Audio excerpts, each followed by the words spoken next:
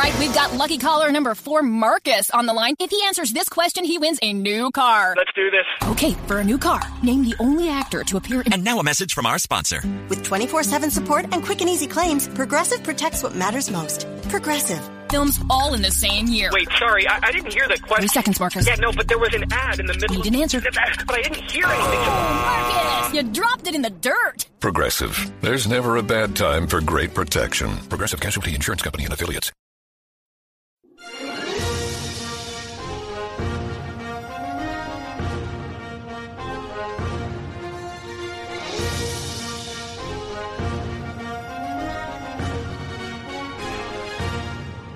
Good morning, good afternoon, good evening, North Stream. Get ready. This Eagle Eyes on Tech. I am Eagle Falcon.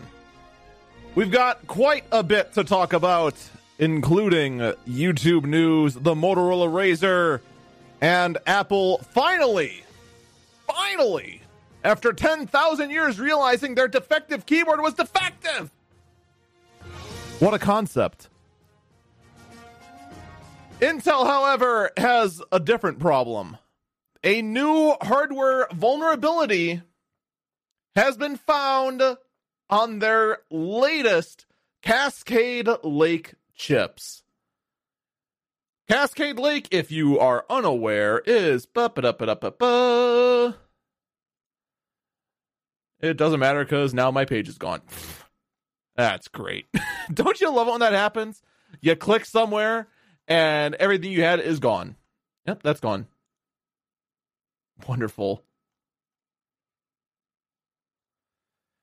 In any case, Zombie Load, like all the other Intel vulnerability defects, is yet another hardware vulnerability that allows malicious programming to be able to get access to information that it should not be able to get.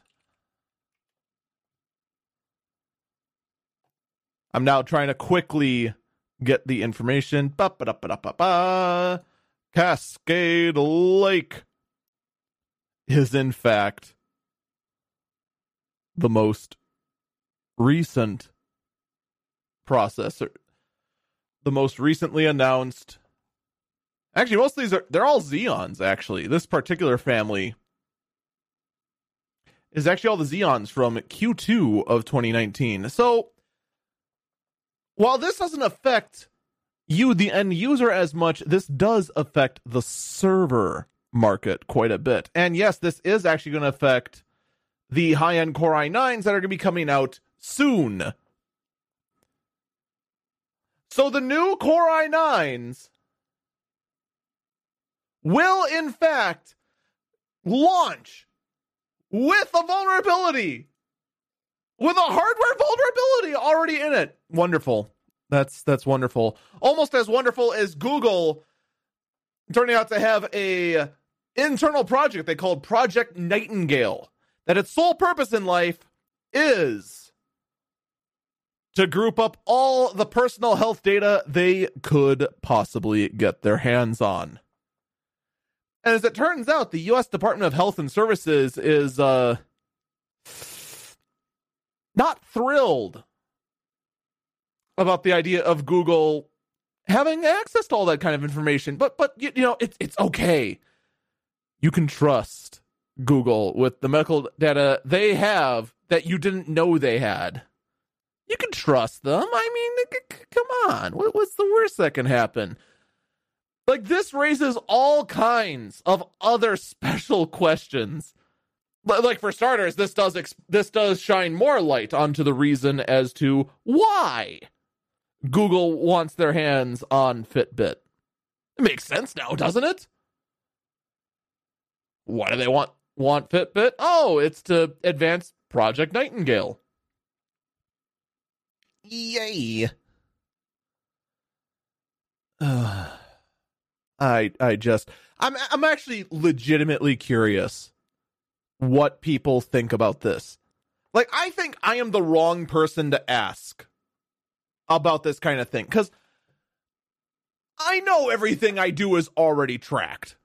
Even before I started streaming and and podcasting and all this, and basically putting a large chunk of my life out in the public. Before I even started doing that myself, I knew that Facebook was tracking everything. I knew Amazon had all sorts of cookies on my computers to see, what am I shopping for? What does he have interest in?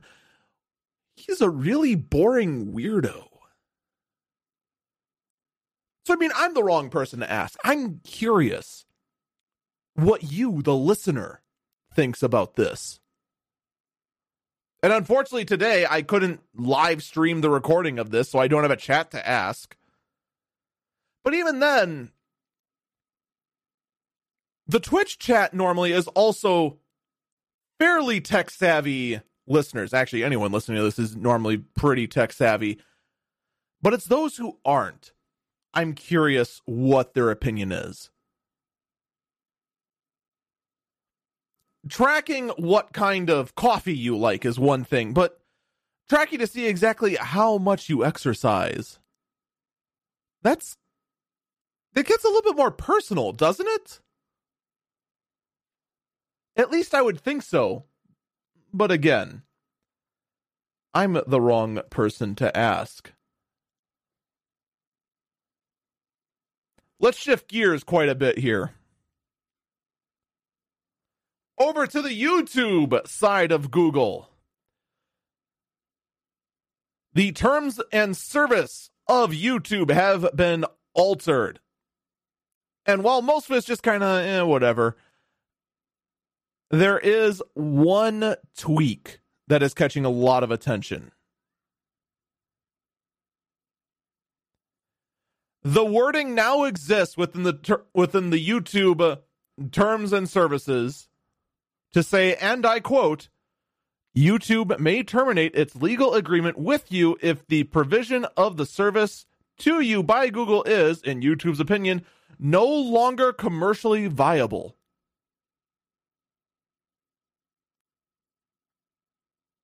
I'm sorry, that's what the line used to say.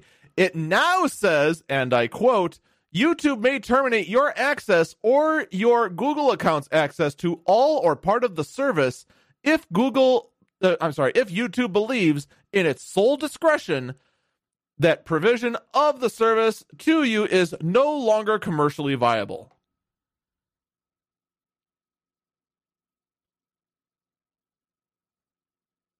Let that sink in. They may terminate your access or your Google account's access to all or part of the service of YouTube if YouTube believes that providing service to you is no longer commercially viable. There are no asterisks there.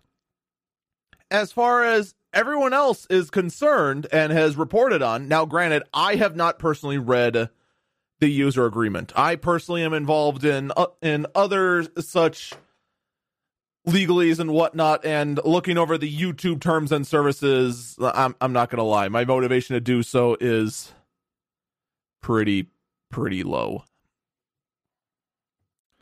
But considering the fact that no one is pointing out that the terms of services defines what commercially viable is, that means that it is an open-ended description.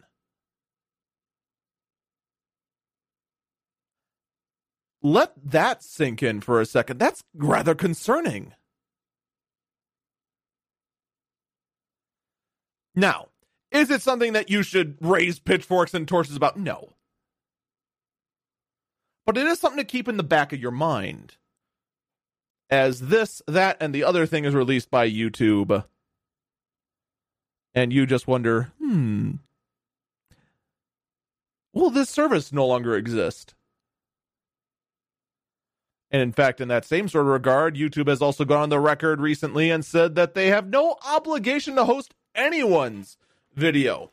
This also goes on top of the new requirement of YouTube uploaders to put in whether their content is made for children or not.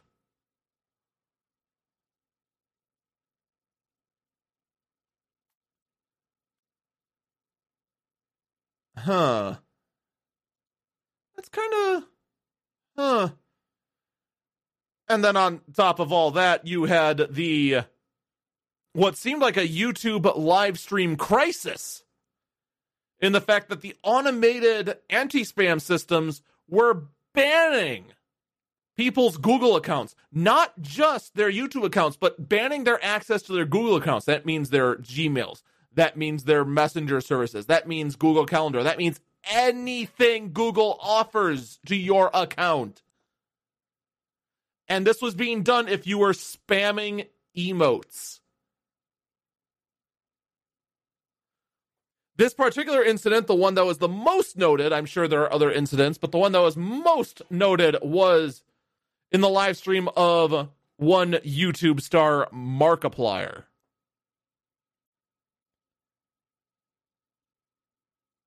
And he was pissed.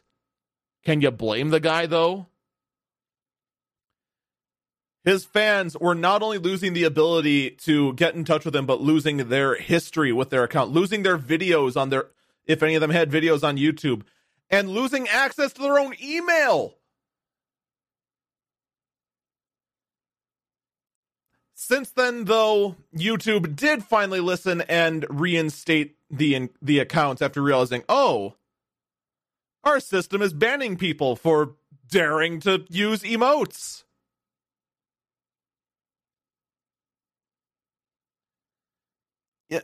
You know, we kind of had a not nearly as bad of a situation as this on Twitch, but we had something similar with the whole global ban system. And granted, it was very hard to get global banned. But you want to know how streamers prevented it? We used our own anti-spam features. Our own bots like Ankbot, like Nightbot.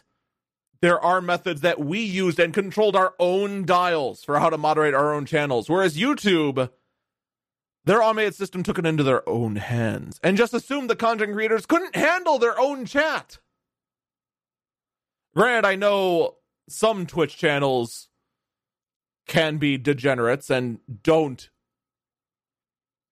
reel in their own rogue chats, but the overwhelming majority do. Does YouTube have that little faith in their own content creators? It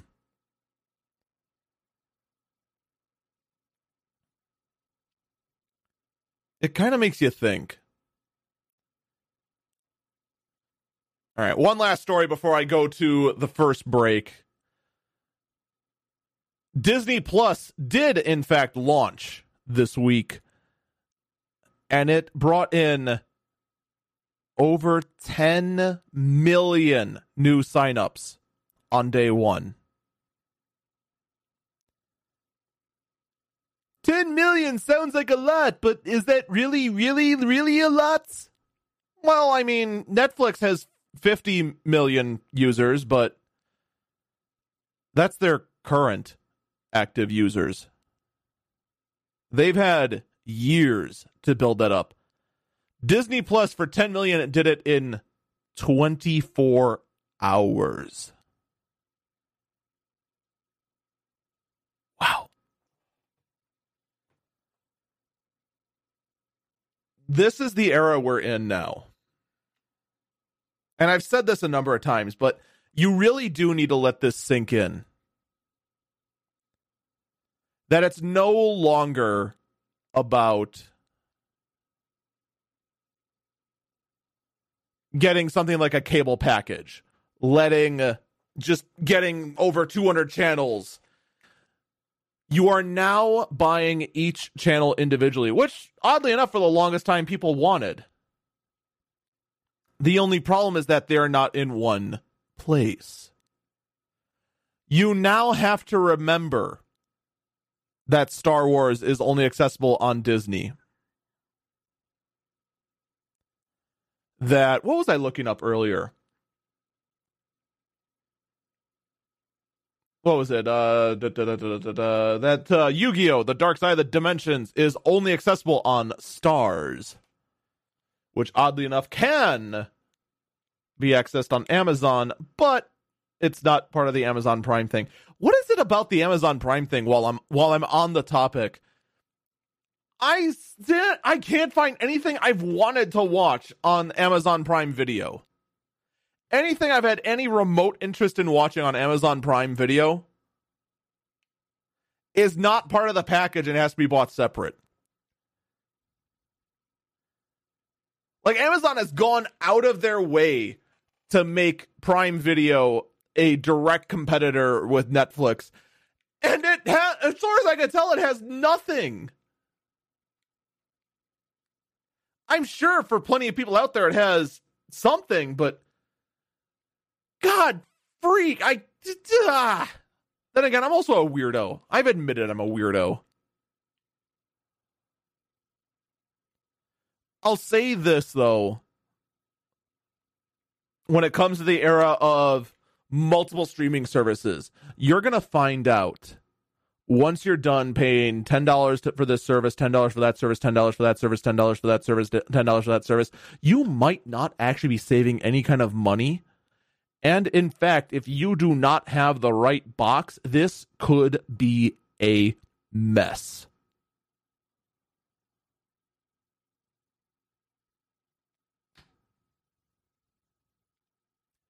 Whoever nails the smart TV box, whoever manages to get all these services to play flawlessly with each other and even break the boundary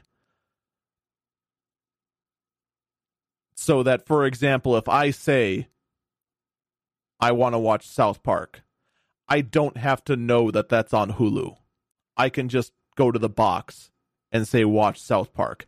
Whoever nails that, and I know Apple's getting close, but if a service nails that, I guarantee you they will reign as champions in the modern TV world.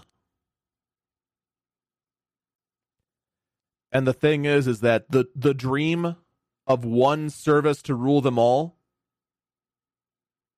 it's dead.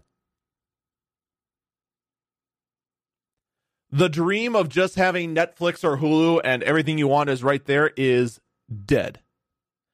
There is no way that a service like Disney Plus with this kind of success is going to go unnoticed. There is no way that, say, an HBO is just going to say, all right, we'll just join in with Netflix, whatevs.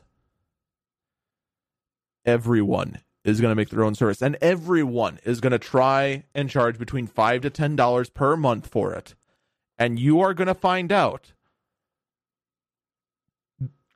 that if you want it all, you will be paying as much, if not more, than what your cable bill was. We're going to take a quick break here. When we come back, the MacBook Pro 16 inches, reel, the Motorola Razr, and more.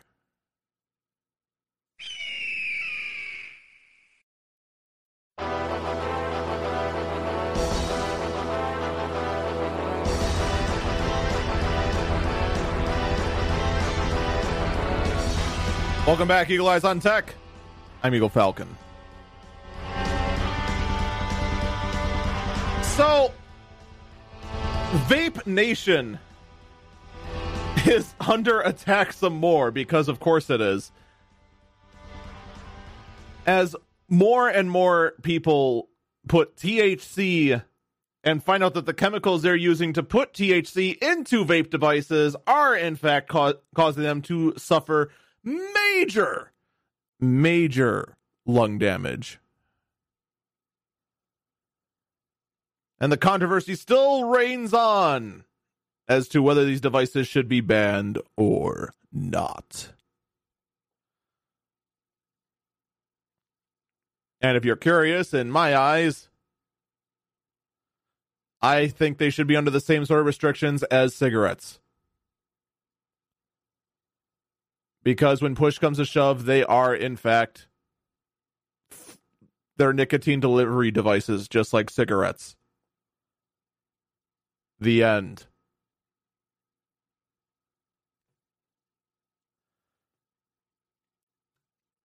But in the same sort of war as we move closer and closer to treating vape devices as though they are as dangerous as crack cocaine, we have Apple banning vaping apps from the App Store. On one hand, oh God, Apple banning apps, oh, free speech and all that. And then on the other hand,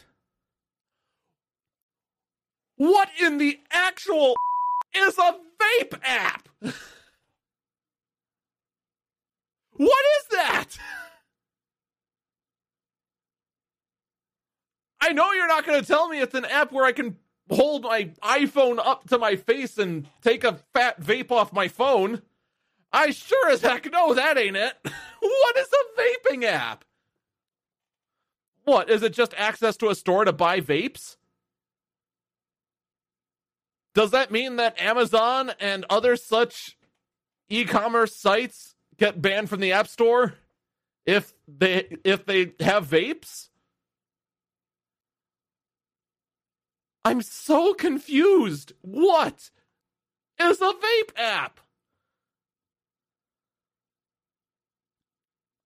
Oh.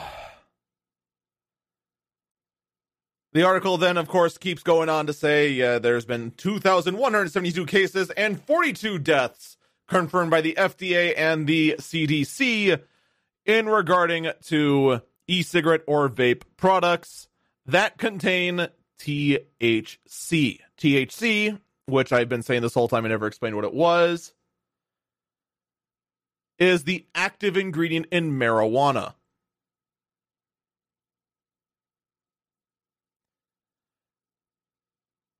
I mean, first off, you go do you, but on the other hand, the e-cigarette was originally intended for delivering nicotine, not THC.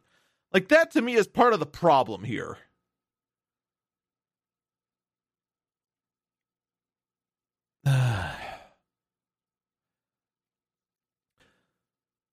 Microsoft had their huge X0119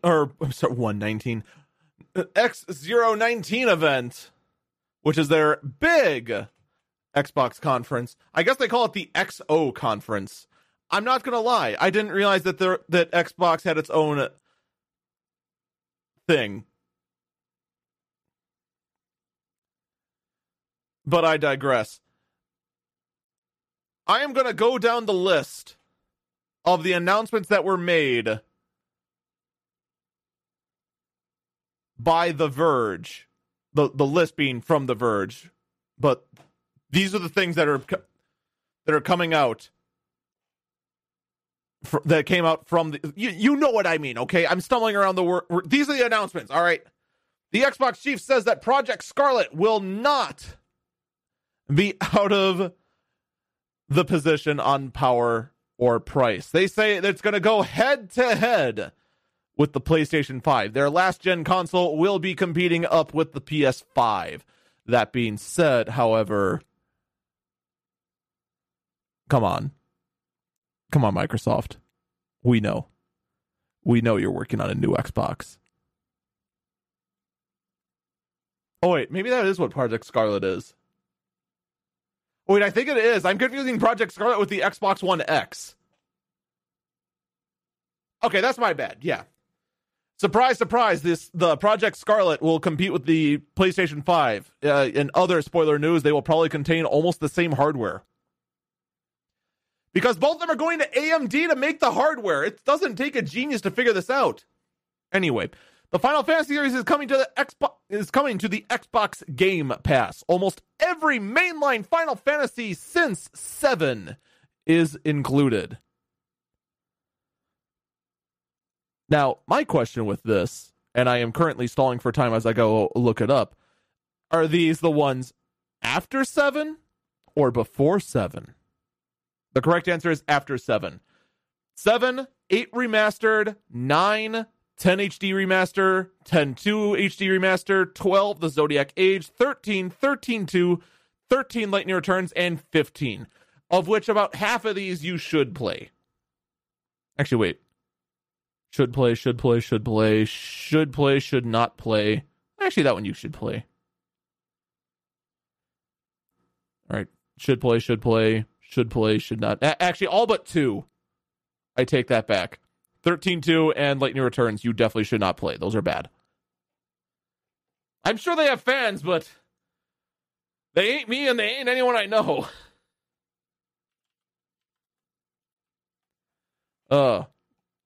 Anyway, Halo Reach is coming to PC on December 3rd.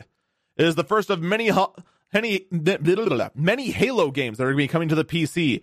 Microsoft is cutting the prices on the Xbox One consoles, controllers, and first-party games for Black Friday. That actually could be interesting. Though, granted, it is hard for me to recommend buying an Xbox One. But then again, I don't know. Hardware deals, Microsoft is offering $150 off all the Xbox One X standalone consoles and $100 off any Xbox One S bundle. Now, these are only all the bundles. The Xbox One S all digital edition bundle will be even cheaper, down to $149. I still can't convince myself that I could recommend the digital only version of the Xbox One to anyone. I just can't. Microsoft is going to launch the xCloud in 2020. And PS4 controllers and PC streaming will be on the way with xCloud. That is the cloud gaming streaming service that Microsoft is having. And yes, we'll get to Stadia. I guarantee you we're going to get to Stadia. Oh, do I have things to say about Stadia? xCloud's preview now has 50 games, which is more than Stadia's. Again, we'll get to Stadia. The Life is Strange developers Don't Nod, I believe is their name, unveils a new mystery game. Tell me why. They made very interesting games, very surreal games. Rare unveils Everwild, a new exclusive game for the Xbox and Windows 10. Phew. Okay. Good. It's going to be coming to Windows 2. Is it bad that that's my first question for anything like that? Hopefully it's good. Rare has been on has not been doing well. They need something to help them. And Obsidian is making a game called Grounded, which is a survival game crossed with Honey, I Shrunk the Kids. And my phone just tripped there with a weird message. It was kind of funny. Actually, my phone has a whole lot of notifications on it. But in any case, there you go. That is everything from the Xbox event, and there's some interesting news in there, but for the most part, I could care less. Because for me, anytime I could just get on the Xbox, I'd rather just get it for the PC. I'm just saying.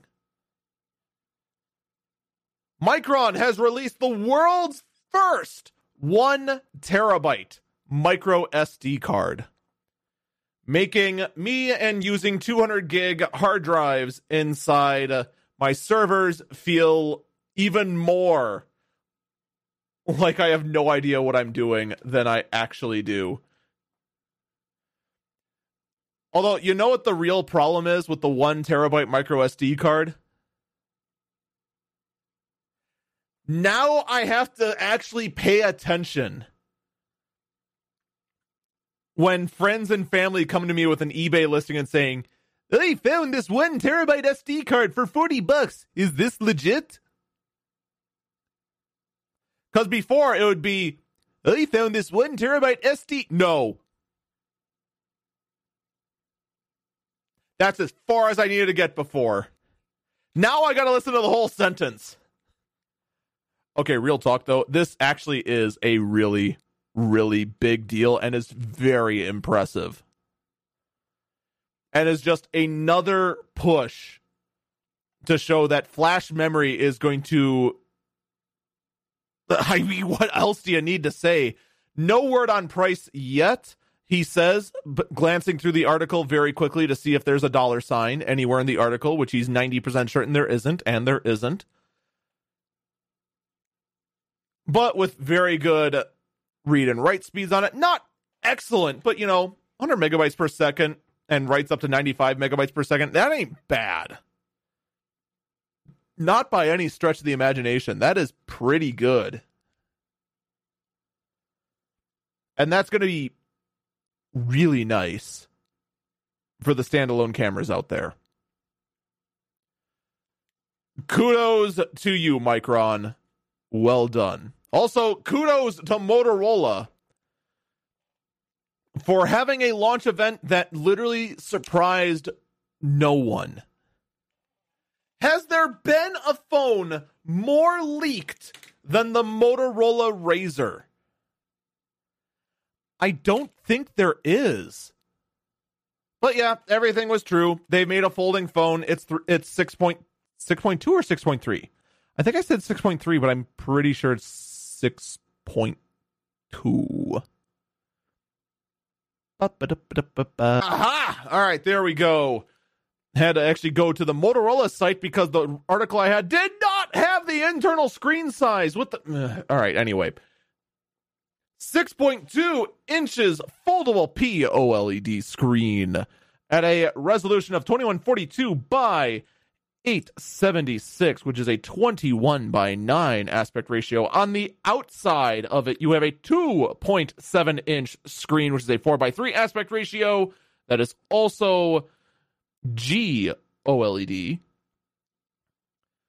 It supports up to 15 watts of turbocharging, which, yes, that is pretty low. A 2500 milliamp battery, 6 gigabytes of RAM, 128 gigs of internal storage, a Snapdragon 710 octa-core processor, which actually is a little low end. A built-in fingerprint reader, accelerometer, yada, yada, yada, Android Pie, and all the other jazz.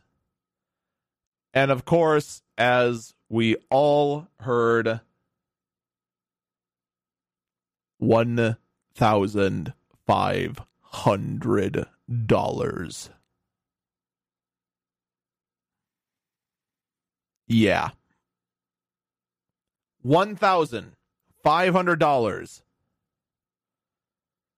for admittedly a groundbreaking phone with admittedly a very unique hinge design that will more than likely be more durable than the Galaxy Fold, with a screen that does not have a crease, unlike the Galaxy Fold.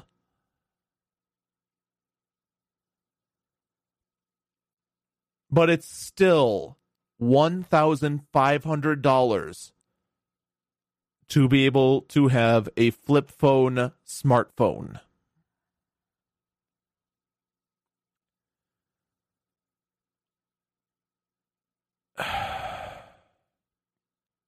When push comes to shove, it is a $300 phone with a $1,200 premium price to be shaped like an iconic flip phone. That's it. And I don't want to slam it too hard, because this is a groundbreaking design. It is a great advancement.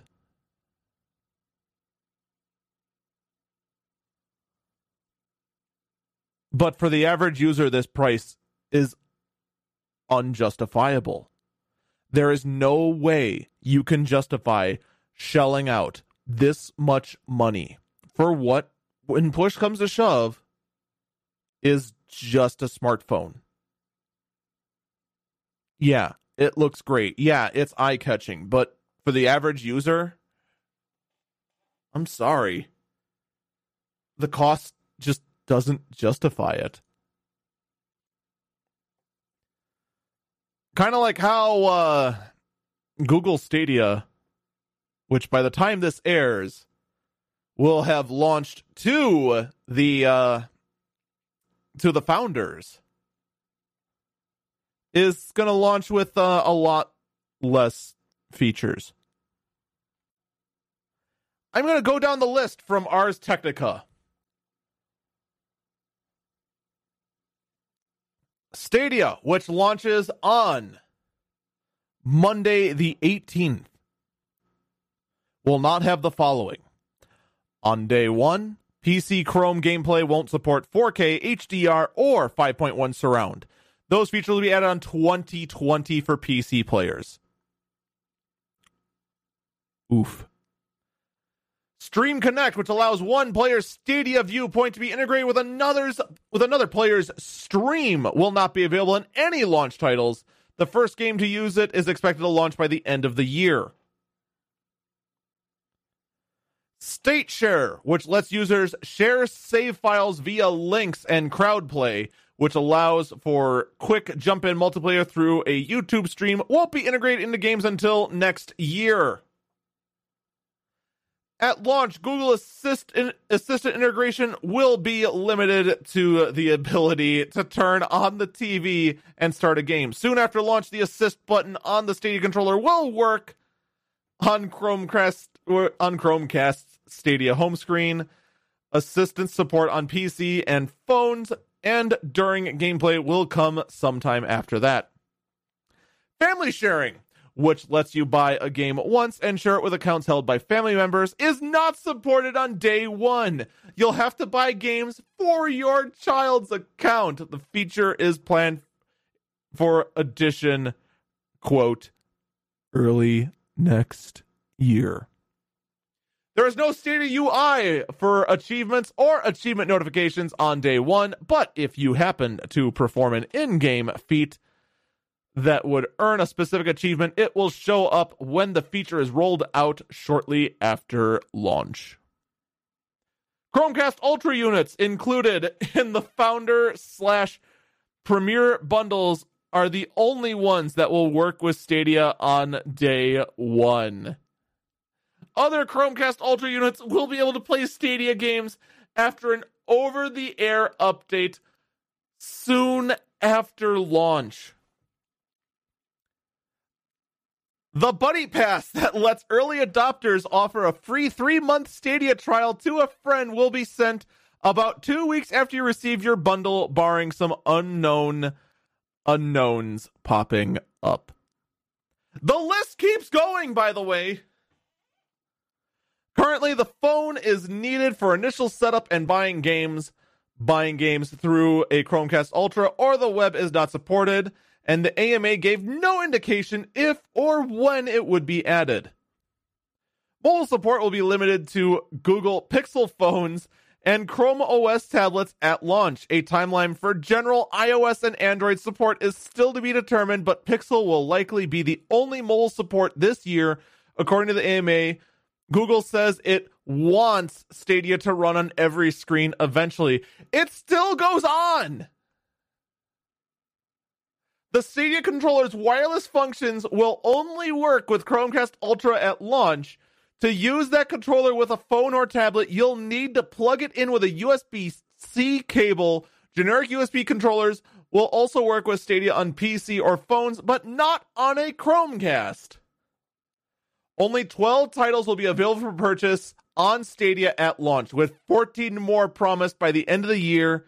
A handful of other previously announced launch window titles on Stadia are planned for early 2020.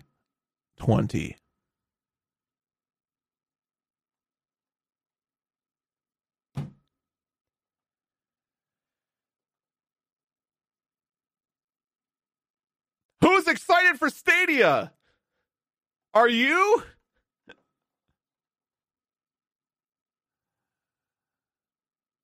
This is not the PR you want on launch day. The last thing Google wants is for any media outlet to read off the list I just read off.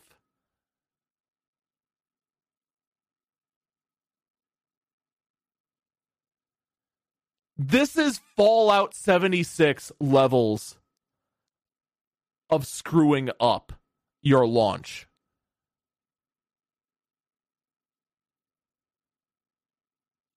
Look, I'm not going to tell you how to use your money. I'm not going to tell you what to do with your life. But you absolutely should not invest money in Stadia. Just don't.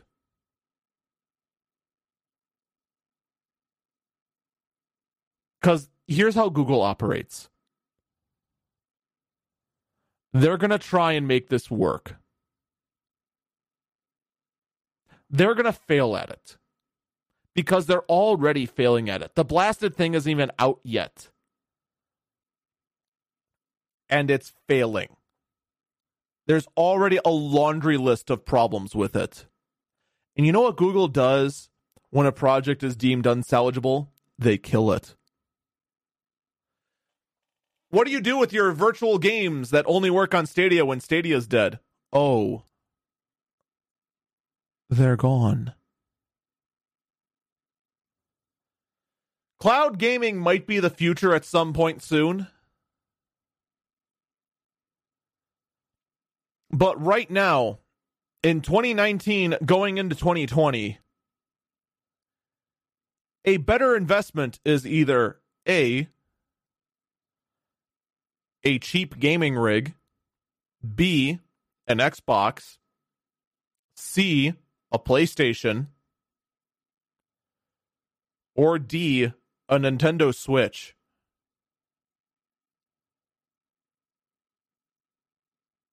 Because I guarantee you then the latency will be a minimum, will be a non-factor. Because it's local. If you get a Switch, hey, you can just pick it up and take it with you. Just like that. It's hardware that even if, and actually more importantly, when Nintendo stops supporting a Switch, or when Microsoft stops supporting the Xbox One, or when Sony stops supporting the PlayStation 4, you can still play the game. Wow. That is the biggest problem with cloud gaming. Because when it's gone, you have nothing. You have a controller that works with nothing.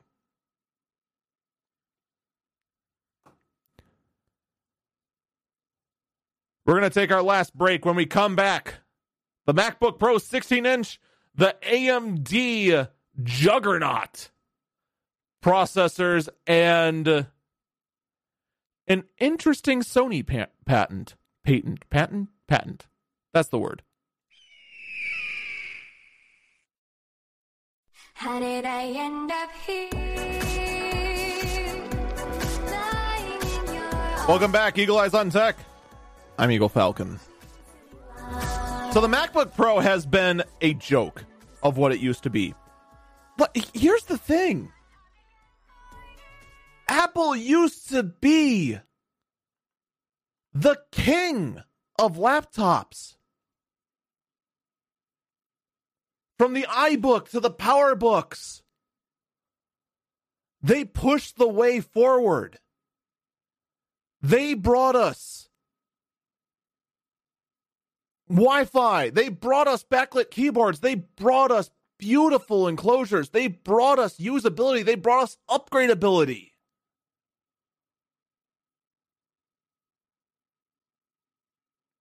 And everything started going downhill ever since the MacBook Pro Retina display. When things started getting soldered onto the board for the purpose of being thinner. And then things got even worse with the Touch Bar MacBook Pros, because then they introduced the Butterfly keyboard. The Butterfly keyboard that for 4 generations was deemed the world's worst, most unreliable keyboard in a professional product, and was an insult to the professionals who used them. And that's the thing that hurts the most. It's not the fact that these are rich idiots. It's the fact that people needed these laptops to go and use for actual work on the go, to actually use with mostly Final Cut, because anyone else who was using any program other than Final Cut abandoned the Mac platform long ago because Apple abandoned them first. Like, that's the thing. Whenever this is what infuriates me the most about Apple. Because Apple used to make hardware that made PC users jealous. Be honest. Look at the iMac G4. You wish your desktop looked that good. Look at the Power Macs. You wish your box you bought at Best Buy was that user accessible.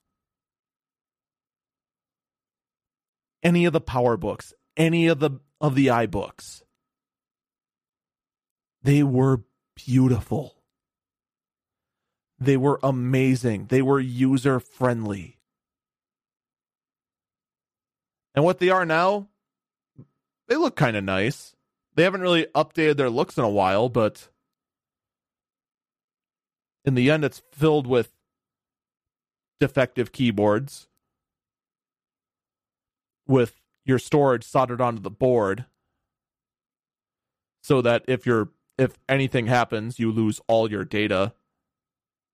And if you didn't back it up, it's your fault. You know, God forbid that Apple treats their professional users like professional users. They're making steps with the new Mac Pro.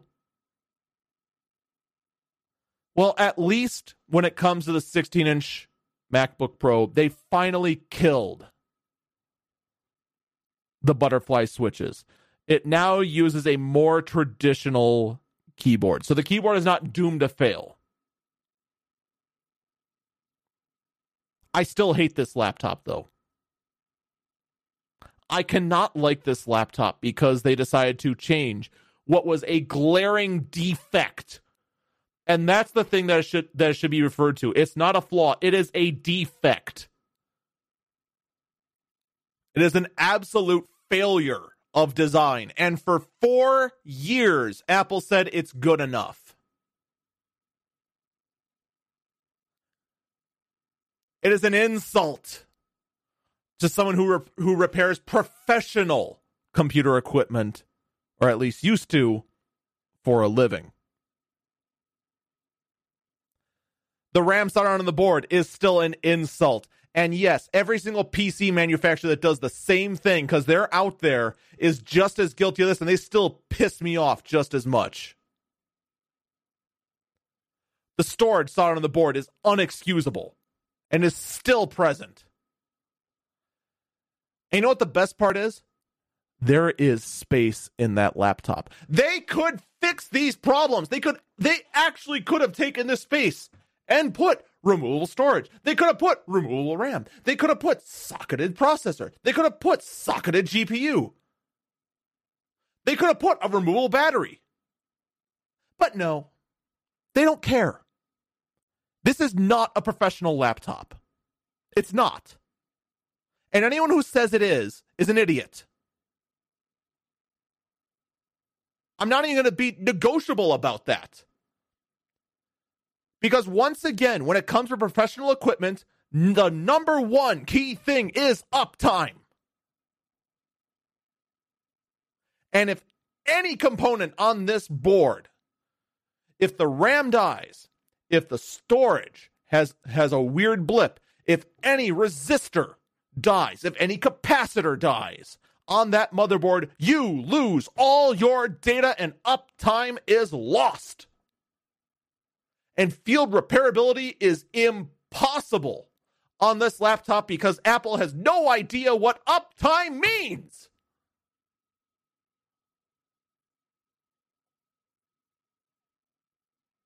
Yeah, I know it's just a laptop. Yeah, I know it's just Apple. But here's the problem. Because so many people for so many years looked up to Apple, myself included, as the gold standard for what products should be. The fact that Apple does this kind of garbage and people look to Apple and say that's considered okay is infuriating. Because this is the reason that gaming laptops have RAM soldered onto the board. Apple's the reason that's considered okay, and it's not. Period.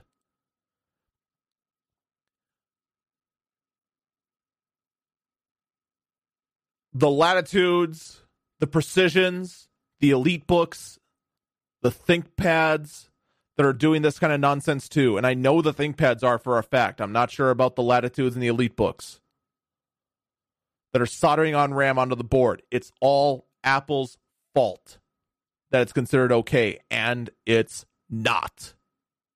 Period. End of story.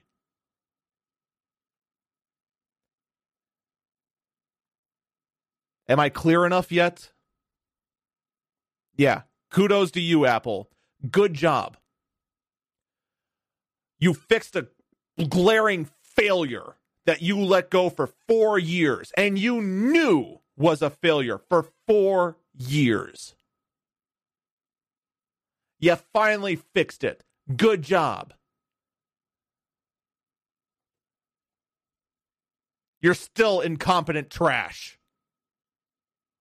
And the fact that you're the same company that made such historic, beautiful pieces of equipment and pushed forward so many good things just makes this so much more infuriating. The fact that you think this is okay.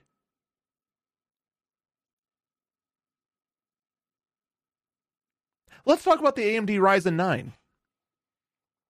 Now that I'm done blasting Apple a new one. The new Ryzen 3950X, the top tier Ryzen CPU, is out, and I'll just keep it short. It's the new best processor. Just straight up. 16 cores at SIPS power. Its clock speed is insane. You can get some pretty good clocks out of it with some minor overclocking. And it even keeps up with Intel's 9900K for single-threaded performance. Wait, no, not the 9900K. Which one is it? The highest end one. 9980?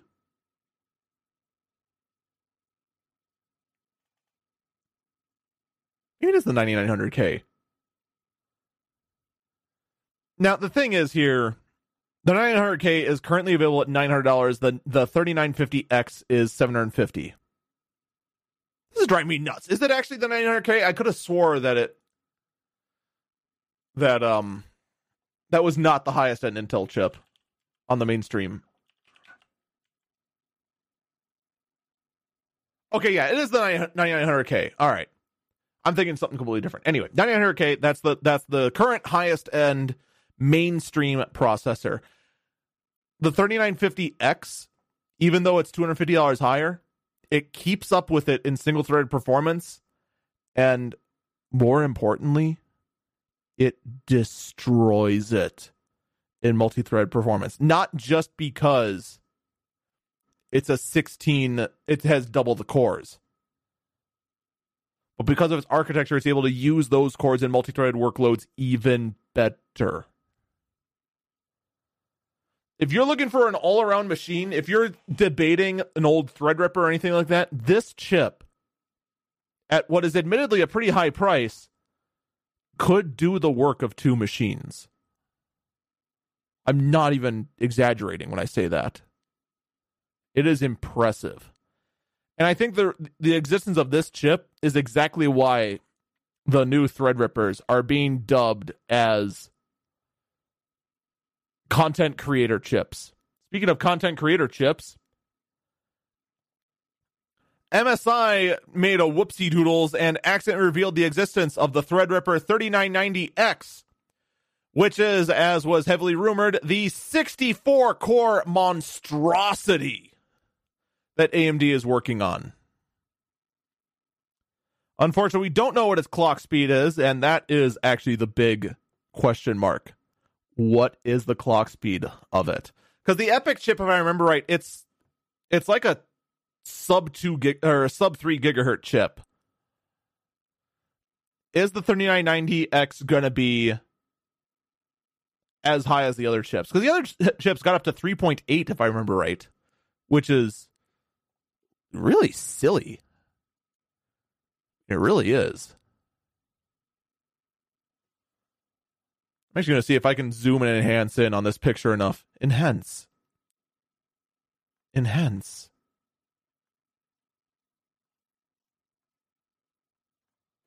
Unfortunately, trying to zoom in for some reason is making it smaller.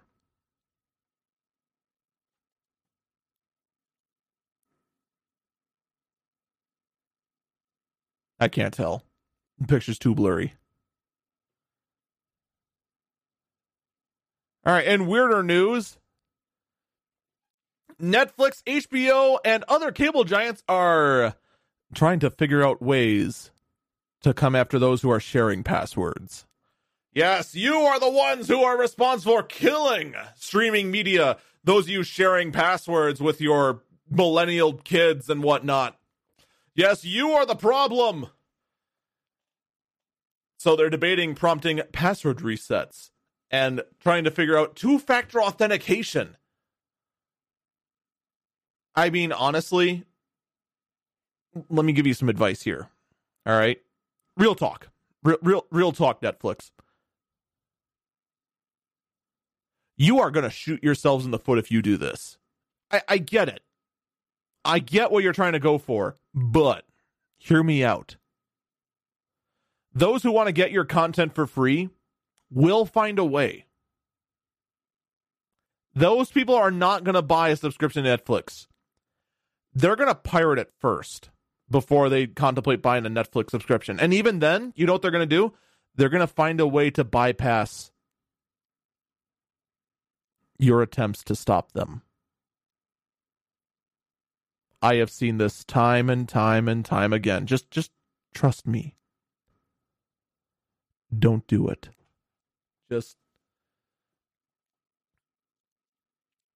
Just focus on your content library for starters. Sony has submitted patents for game cartridges.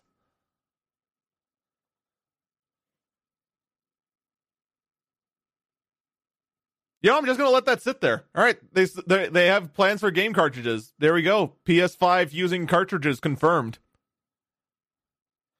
Okay, yeah, I can't just leave it there, can I?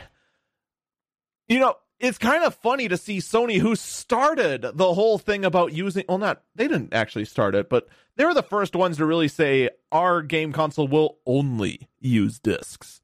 Only use optical media. And now, quite possibly, if this is actually a patent to use for the PS5 and not just a patent to patent, which it could be a patent to patent and just not mean anything. It could mean that Sony finally caves in and realizes, we can do better with cartridges that have terabytes of data. Heck, they already got a terabyte inside an SD card. How hard could it be to put a terabyte onto a freaking cartridge? You wouldn't even need all of it. That's the thing. Just let it be known. PS5 with cartridges. You heard it here first. That was our last burb story of the day because I accidentally mixed up my notes and I thought I had one more story, but I don't. So there you go. Sony making game cartridges, going full circle, is the last burb story of the day, the weirdest story of the day. Thank you so much for listening to this episode of Eagle Eyes on Tech. Make sure to check out my daily podcast, The Early Burb Briefing, which you can find at any place you found this podcast. iHeartRadio, iTunes, everywhere. Every freaking where. Also, make sure to check out my Twitch page at twitch.tv/EagleFalcon. Take care, rest well, and I hope you have a good day. Bye-bye!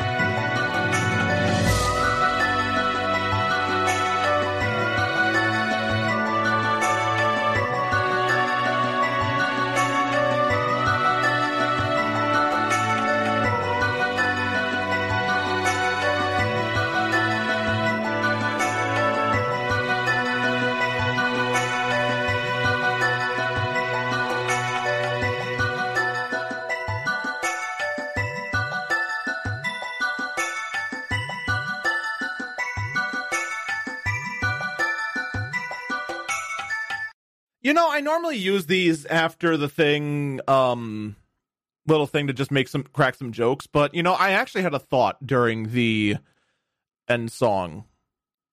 We already have basically confirmed the PlayStation 5 will be able to play Blu-rays. So the PlayStation 5 is pretty much all but confirmed to have an optical disc drive. The only other thing it would make sense for them to use cartridges on, if this isn't just a trolling patent, which, again, it very well could be, would be a portable.